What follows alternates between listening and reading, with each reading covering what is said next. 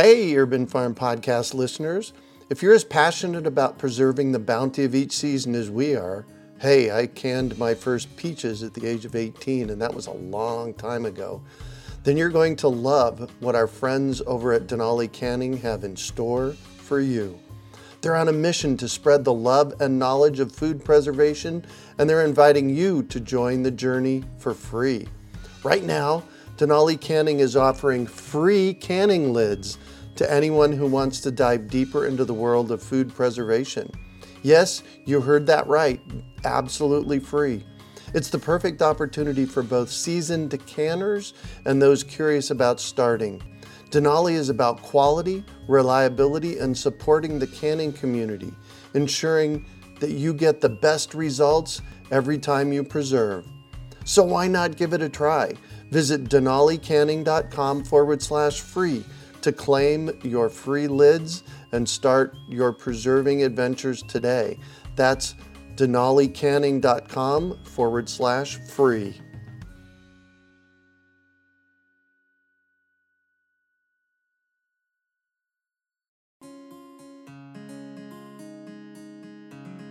Greetings, urban farmers, gardeners, and healthy food visionaries. Farmer Greg here, and welcome to the 705th episode of the Urban Farm Podcast, where every day we work together to educate and inspire you to become part of your food revolution.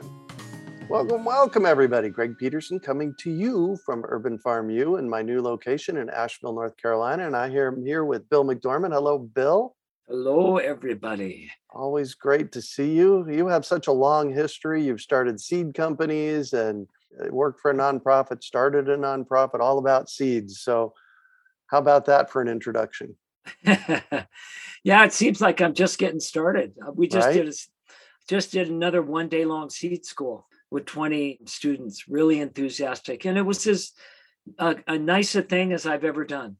It was so Nice. exciting, and everybody is so enthusiastic, and and it gives you hope that Yeah. we're actually going to pull this off. We're going to get enough people saving enough seeds to save enough diversity that we're going to make it. Right? I like that Woo-hoo. idea. Yeah, no kidding. No kidding. And for those of you that are on the live event, please put your questions in the Q&A. So tonight we are going to talk about how do you store seeds? That is the most asked question we get in our programs, right, Bill? And that's programs for 40 years. Right? Almost every presentation I've ever given, there's a question about that. So How do you store the seeds? Yeah. Well, the quick answer is keep your seeds cool, dark, and dry.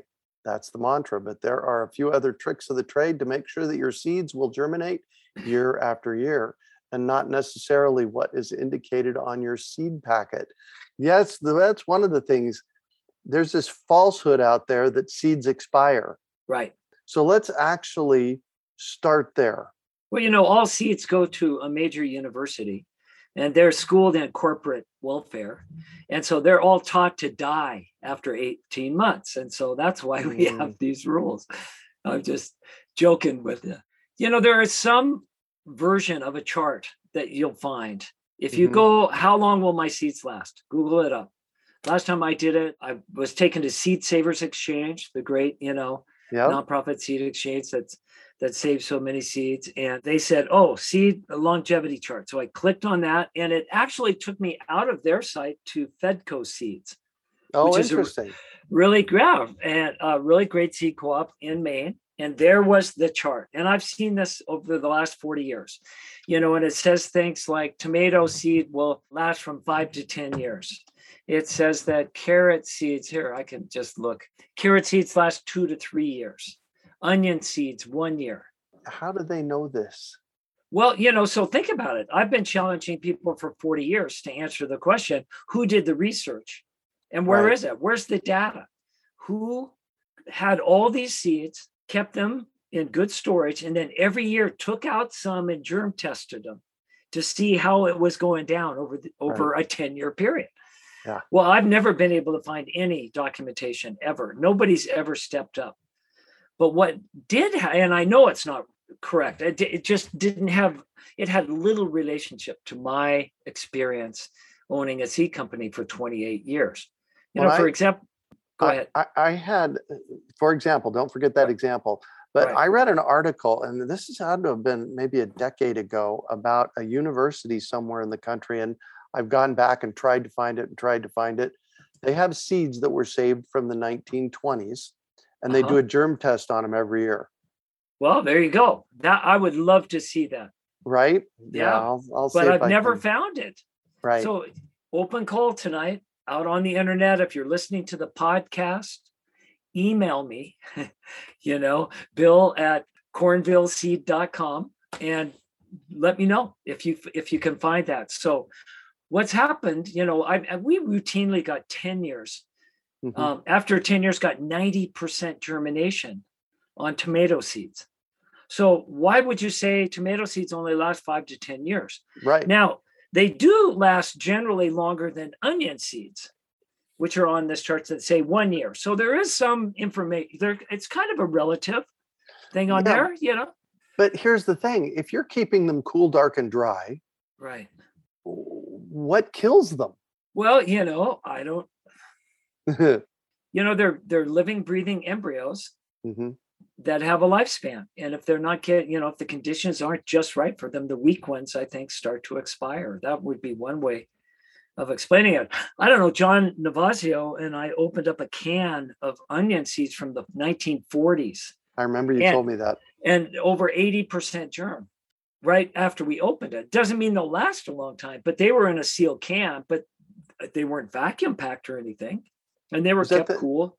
Was that the can that I gave you?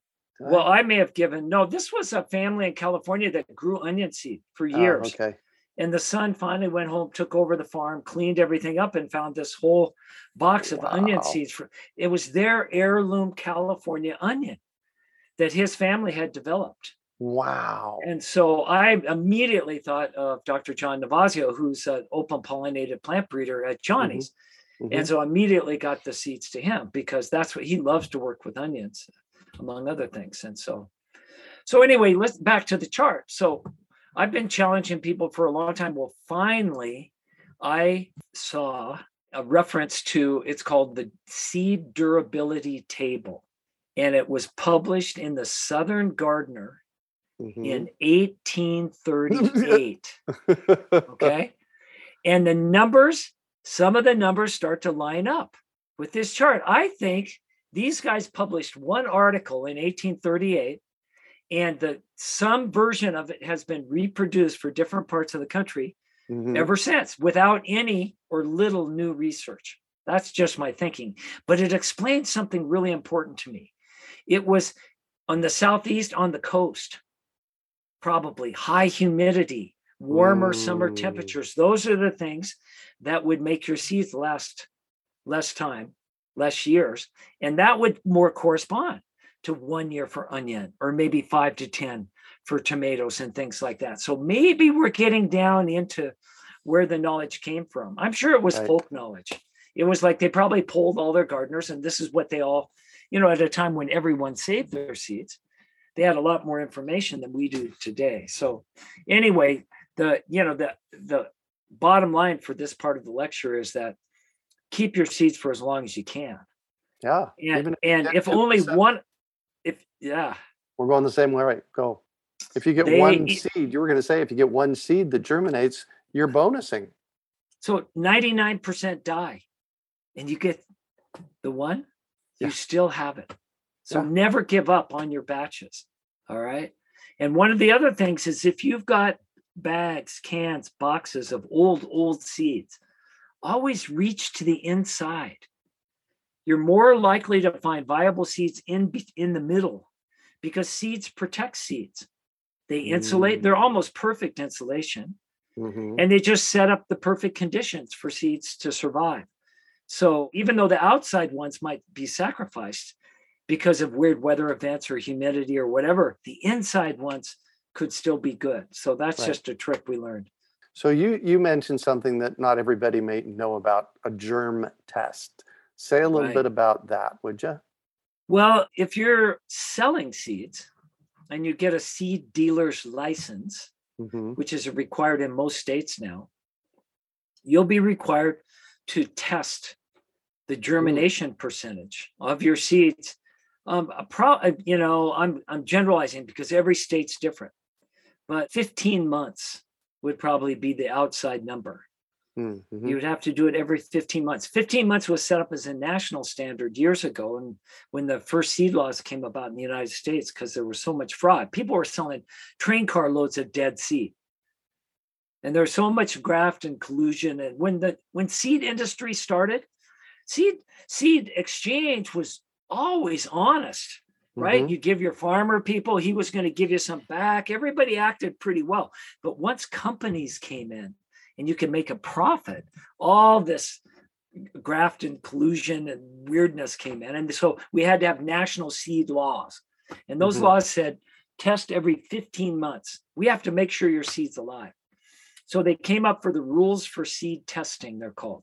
And you can still get those rules today it's the American Association of Seed Analysts.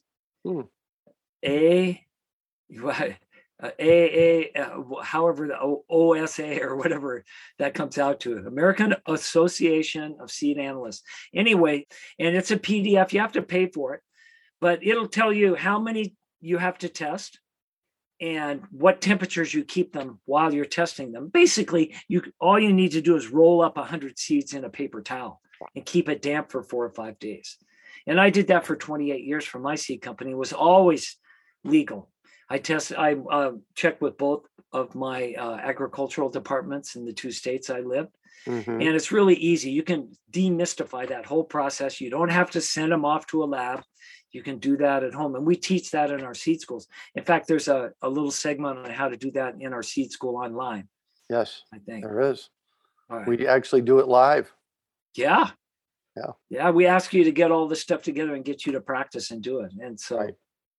Yeah, so you basically put 10 seeds across, 10 seeds up, a little square of seeds, roll it up carefully in a paper towel, mist it, keep it damp for 4 or 5 days, unroll it carefully and count the ones that have little radicals coming out. And then take that sheet and plant it. Yeah, well, we just did that this weekend. Yeah, it's great. Good. Yeah, you don't have to waste them. Awesome. So anyway, the reason it was 15 months originally, Greg, is that gave big companies a chance to sell seeds for 2 years without having to test. They're always gaming the system for profit. And so they would germ test in December, January. That's when most people do. The majority of their sales are in January, February, and March. And they would get a whole year all the way back to that January. And then they'd get January, February, and March, 15 months. And then they just wait till the next year to germ test. Got it. So it's even that is arbitrary. Right. Well, so that points to the expiration date on a packet of seeds as that expiration date and not the expiration date of the seeds themselves. Exactly. That's their legal requirement. Is printed on the packet. Yes. In a lot of cases now. So so actually that's fueled the whole seed library movement. Commercial companies can't sell them anymore. It's not worth it for them to re-germination test them, take them out of the packets, whatever they would have to do, remark the packets. So they donate them. And seed libraries have been one of the primary places that those seeds have been donated. Nice. And know that if you have a seed library, contact your local seed companies. Chances are they got a bunch of boxes this time of year. They'd be happy to get a tax write-off on. Nice. All right. So that's the expiration part. Let's talk about the cool, dark, and dry now. Right. So how cool? Let's just start with that. Okay. Generally in the industry, the notion is that the cooler you make them, the longer they'll last. We don't know if that's really true because we just started saving seeds at the National Seed Storage Laboratory starting about 20 years ago in liquid nitrogen at 400 degrees below zero. The idea is that you get them so cold, they'll last forever. But we really don't know how long they're going to last because we've never really we haven't tested it very long. We just started doing it. Right. And so, if you were a seed bank, a regional or national seed bank at this point, and you wanted to know state of the art, or if you're a big company and you want to store your seeds, what you would end up doing when I was director, when Bella and I were directors at Native Seed Search, the standard was about 40 degrees for working collections. In other words, seeds you had to get in and out of a lot were always stored at around 40 degrees, and permanent collection seeds were stored at 0. Roughly configured, those are the temperatures of refrigerators and freezers, Right. especially walk-in refrigerators and walk-in freezers. And so it didn't take me very long to figure out they don't have an industry standard. They just buy an off-the-shelf equipment that's available. And so that's what they seem to be working with. And yeah, if you want to store your seeds in your refrigerator, say you live in a really warm climate, put them in glass. If it's either a refrigerator or a freezer, that's one of the things we've learned, or an impermeable plastic. Plastic bags don't make it. The moisture will go through eventually. We've all seen that in old stuff in the freezer. Fills up with frost. Yep. You don't want that to happen to your seeds. So then the other thing, the other thing about the cool part, if you're keeping them in the refrigerator or the freezer, you want to take them out, let them come to room temperature. Right. And that never made sense to me. I mean, it does logically, but there's so little moisture in the air in Phoenix, Arizona that it was just never a problem. And all those funny little packets that you see in pills and stuff like that, the desiccation packets. Right. It's like, what are those for? It makes no sense until I got here. Now you know, right? In North Carolina, I get it. Right. Yeah. If you open up your ice cold or your refrigerator cold jar filled with seeds, and you just bring it out and open it up, all the moist air from your kitchen or wherever you are will go into the jar, and it'll immediately condense on that cold surface inside the jar, and your seeds will get damp. So, all of us have done that. Or, open them up on a really dry day. Even where you are, don't you get sunny, hot, dry days? No. No, there's humidity here.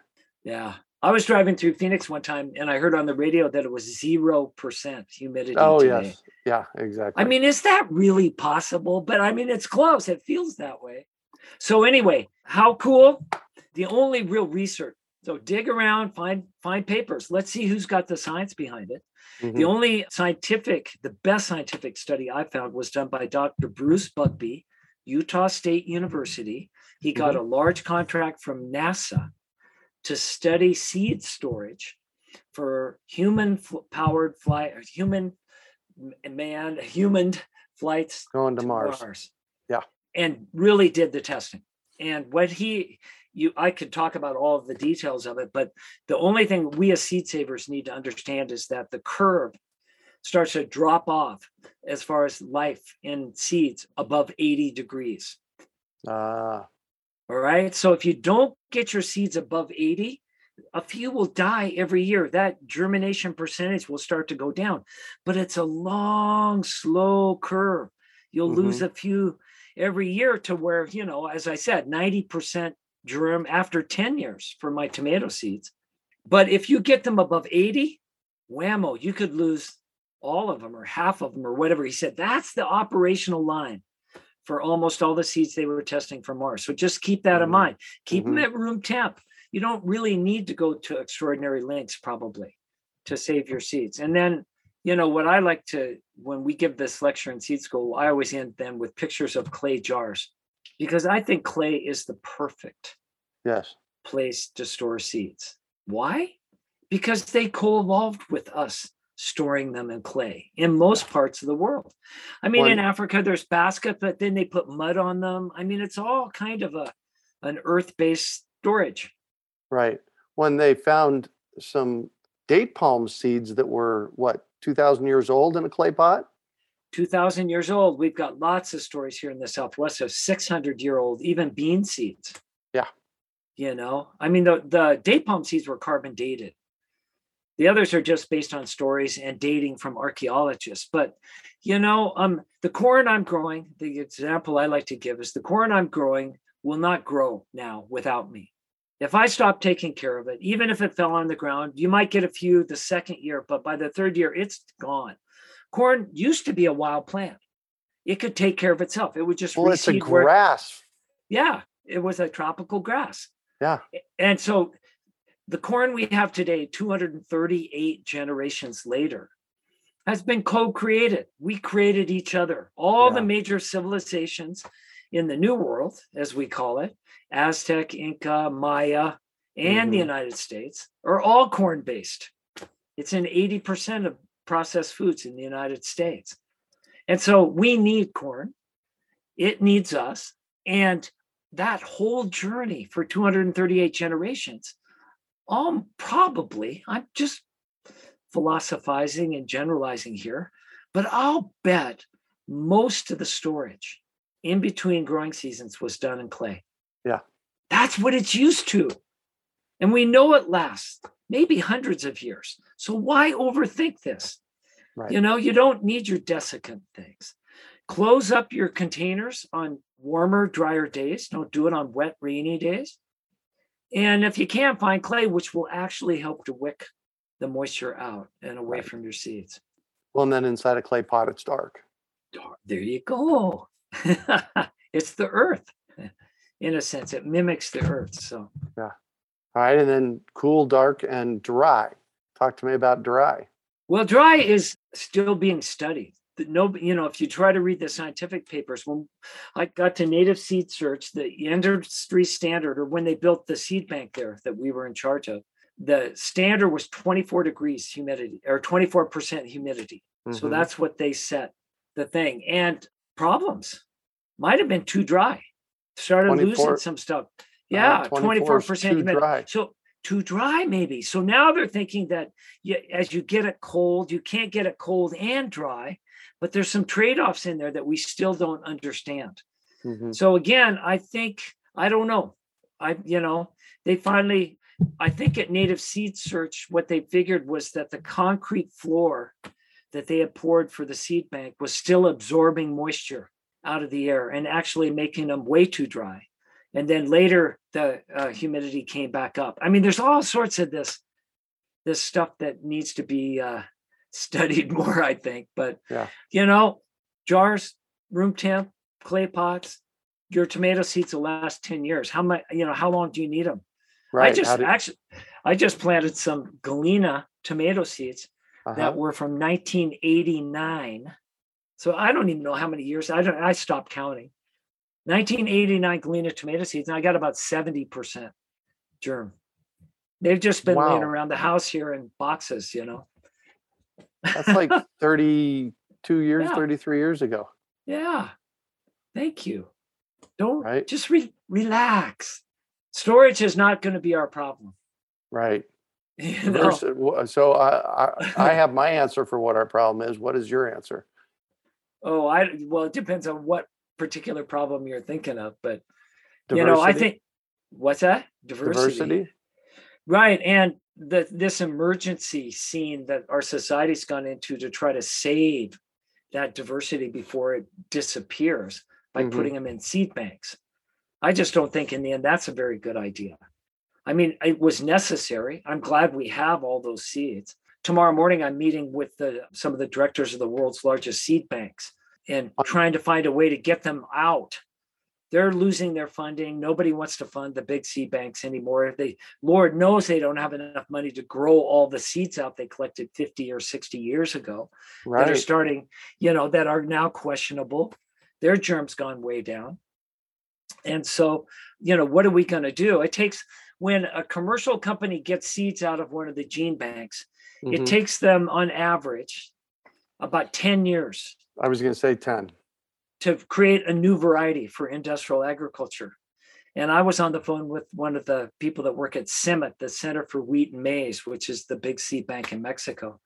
And I said, do you really think we have 10 years? And after 10 years, you're going to get 1 or 2 new varieties that are drought and heat tolerant. They're trying to speed up their program for climate change. I don't think we have 10 years to do that. So our plan is to get tens of thousands of varieties of wheat out. They have 160,000 in the US seed bank. Wow, really? Get tens of thousands of varieties out mixed. Just mix them all. Send a little bit of everything you got, mix it all up, send it to us, and we'll send it out over a grassroots network of gardeners all over North America and the world. And they'll promise to, number one, see if it works where they live, whatever works, right? If they're going 1,000 varieties and 3 or 4 of them work, save those seeds and plant those again and send some back to us. And that way we can get immediate data on what is in our big seed banks for what works where, which is what we really going to need is seeds that work where, to regionalize this whole economy. So it's kind of exciting. Well, that's a big reason that we do the Great American Seed Up, is to get the seed diversity out to communities everywhere so that they can start getting them planted.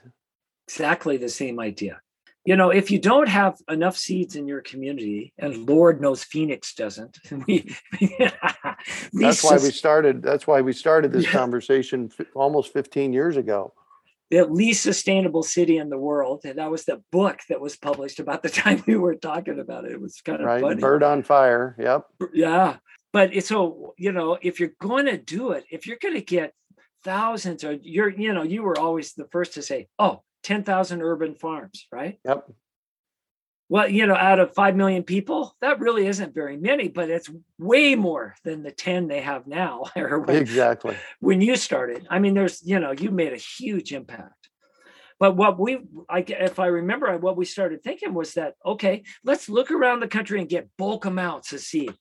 Who has enough seed that we can bring in bulk amounts and of landrace varieties with huge amounts of diversity in them that have proven themselves all over the country? How do we get like baskets of that stuff into Phoenix and then let people scoop out their own seeds so we don't have to pay for packaging, right? Which is 90% of the cost. Yep. And so let's just be a big pop-up Costco one-day seed palooza, Seed-a-palooza, maybe we should call it that. Yeah. Well, then for those of you that aren't in Phoenix, we have a bundle that's available for y'all to do your own. You can do your mini seed up, so during COVID, that's what we did. We packed up bulk amounts with all the bags and cards and everything you need, so you can do your own mini seed ups wherever you are. And the idea is the same. Let's get as many seeds out there in as many hands as we can, and teach them how to save them. Yeah, that's the big thing. So cool, dark, and dry. Have we covered everything? Well, yeah, we have. The only other thing that you really need to think about is that you're going to have too much. Seed. Once you start saving seeds. Seed saving. I'm going to interrupt you. Don't forget that thought. I've said for decades that the only place that lack lives is right between our ears, because when I look at the amount of apples that come off my apple trees and the amount of seeds that come off of carrots are insanely productive with seeds. Like the abundance is just mind-numbing sometimes. Right. We figured this was something we did a seed school in Tucson across the street from a market garden. This friend, a really great friend of mine. And it was getting into this late spring in Tucson, days are getting hot. So we went over there and we looked, and oh my God, half of his bed of lettuce had bolted and was going to seed, right? And so for him as a market gardener, he's like shaking his head going, it's over. So I said, so how long do you get to sell a head of lettuce once it's in this garden? He said, this time of year, 3 or 4 days.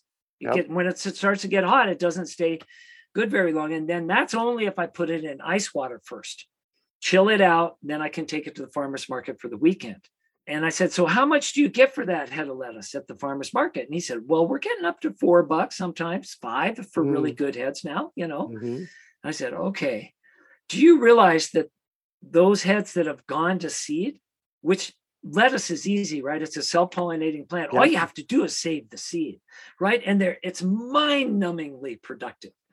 Big, huge yellow plume of flowers turns into thousands of parachutes ready to blow away, right? All you have to do is grab it and shake it in a bag. It's really hard, people, to harvest lettuce seeds, right? That you could get $500 worth of lettuce seed off of one plant. I'm just in packets. And those packets, and seed packets, and instead of only having 3 or 4 days to sell your product, if you keep them cool, dark, and dry, and germ test them occasionally, those lettuce seeds will last 10 years. And all you have to do is let them go to seed. This is way more productive of a product. And I think every market farmer, if you know one, tell them this is what they should be doing, is adding their own adapted varieties to their sales list and sell the lettuce and the packet of the lettuce seeds. My friend Nash Huber does that for carrots up in Seattle. He's famous for that. Nash Huber seeds. Right. So the idea is you're going to have so many seeds. What do I do now? And this actually causes depression because you end up with boxes of seeds. And if you're in the early years, my younger life, I didn't put the year on them. I don't know how old they are anymore. They're all valuable. I want to keep them. But now what do I do? I'm 68. Am I going to get 10 more gardens, 8 more? I don't need very many more seeds. Right. So that's where, if you're talking about storing your seeds, you got to go to community. Yeah. You got to take them to your seed library. You've got to, if you don't have one, help start one. An annual seed exchange. Throw a big potluck dinner. Invite down a bluegrass band. Price of admission is a dish to eat and seeds you've saved. And set aside 4 or 5 hours and 50 tables and let everybody bring their stuff and exchange and talk and bullshit and get all the seeds they need for the year. Yeah. And then you'll even be more depressed because you'll come home, you still have too many seeds and you brought even more of them home. Right. Yeah. All right. That's the seed story. So do we have any questions? No, Alicia has been posting questions for us and some links. But no questions, and I think we did a good job. So I think we'll call this one good. Go ahead with what you were going to say. Well, I was just going to my wrap-up thing tonight is that I was honored to be able to go to India, to Navdanya this past month and visit Vandana Shiva at her location, where she stewards, among other things, 700 varieties of rice. And teaches people from all over the world how to do exactly what we've been trying to do, just to get her region up and running with seed saving. Because especially in their country, that's going to be the only answer if they want any kind of control, democratic control over their lives. And she's written extensively. If you haven't read any Vandana Shiva, I highly recommend it. If you ever get a chance to go. And I got to go to her seed bank, which was the mother seed bank. She started in 1978. And now they have 200 satellite seed banks, seed libraries around the country. And when I was there, Greg, there were about 40 women farmers from all over India that had been brought there, all dressed beautifully, being certified as seed teachers. And when I got to go into the mother seed bank and look, there they were, the most beautiful clay pots I've ever seen. Where did you get these? They had them made in one of their local villages for their seed storage. And so they're in India, high humidity. I think it was 85 every day I was there. And they've got this cob building and clay pots, and their seeds are safe and they're being stored, and it's just beautiful. And that's what I got so inspired. That's what we all need to be working on. So right. Nice. Donna says this has been fun. Thanks, Greg and Bill. Seeds are wonderful, spreading the wealth. I love that. That's awesome. We have, if you're in the Arizona area, we have our annual, this will be the 8th time we've done it in Phoenix, the Great American Seed Up. It's an event where you come in and scoop seeds to your heart's content, and they are ultra inexpensive. And we've designed them to make the scoops up to 10 times the amount of seeds you'd get in a normal packet of seeds. And we charge like 75 cents, $1, $1.50 per scoop. Yeah. So they're significantly less than what packets of seeds started. We really haven't raised prices much Not over much. the years. Actually, I think that we do have some that are 2.25. Yeah, we've had to do a few, and some have been in short supply, but 4,000 pounds of seeds in 2 days. Yeah. We'll do a couple of ton, I think. We got over the ton mark, and how many, 600 or 700 people? Huge fun. If you just want to come and be around seed people geeking out on seeds. Yeah, it's amazing. Yeah. Deb wants to know, is it more cost effective to come and scoop your own? Good question. You mean then to buy them through the seed up in the box? Yeah, it is cheaper. Yeah, it is. There's shipping, and there is a little bit more involved because we have to do more packaging. We, our whole crew, we volunteer in a sense. We all go down to the shop about 3 or 4 times a year. Yep. And bag things up for that. And so there is time, energy, and labor into that. So yeah, the very cheapest way is like we've got 50-pound bags of lettuce and beet seeds and carrots, and we dump them into big buckets, and you just scoop them right out. That's the cheapest you'll ever get them at a retail level. Yeah, exactly. Cool. And it says she already has her tickets. Yay. Also, if you're interested in Seed School, you can go to seedschoolonline.com. Yeah. And that is Bill and Belle and I teaching Seed School. And that's really one of the gems. That period when we were doing that really, I feel like an old rock and roller looking back over my career. And for a while there, man, the band was jamming. And that series in there is really, really a sweet spot. And so thank you, Greg. Thank you that's still available online for people. Okay. Yeah, we're having fun. We've had people start seed companies because of that. School. Yeah. So even that knew nothing, even they weren't even gardeners, a couple of them. Right. Yeah. All right. Very good. Well, thank you all. And we will see. Let's see. The garden chat is next week. I don't know what the topic is, but I'm sure Janice has a cool person involved with that for our chat next week. And then we'll see you next month, Bill. Yeah. Take care. Thank you. Thanks. Bye, guys. Have a good one. We hope you enjoyed today's episode of the Urban Farm Podcast. Remember to listen for tips, advice, and resources to help you on your journey with urban farming. You can find us on the web at urbanfarm.org or send us an email to podcast@urbanfarm.org. In the words of Vincent van Gogh, great things are done by a series of small things brought together. Be encouraged that with each lesson learned and skill developed, you are one step closer in the direction of your dreams. Hey, Urban Farm Podcast listeners.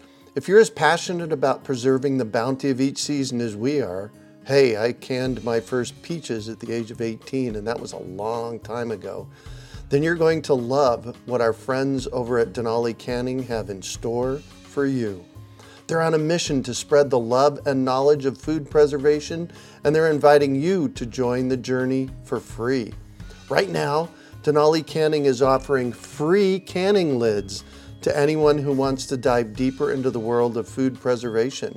Yes, you heard that right, absolutely free. It's the perfect opportunity for both seasoned canners and those curious about starting. Denali is about quality, reliability, and supporting the canning community, ensuring that you get the best results every time you preserve. So why not give it a try? Visit denalicanning.com/free to claim your free lids and start your preserving adventures today. That's denalicanning.com/free.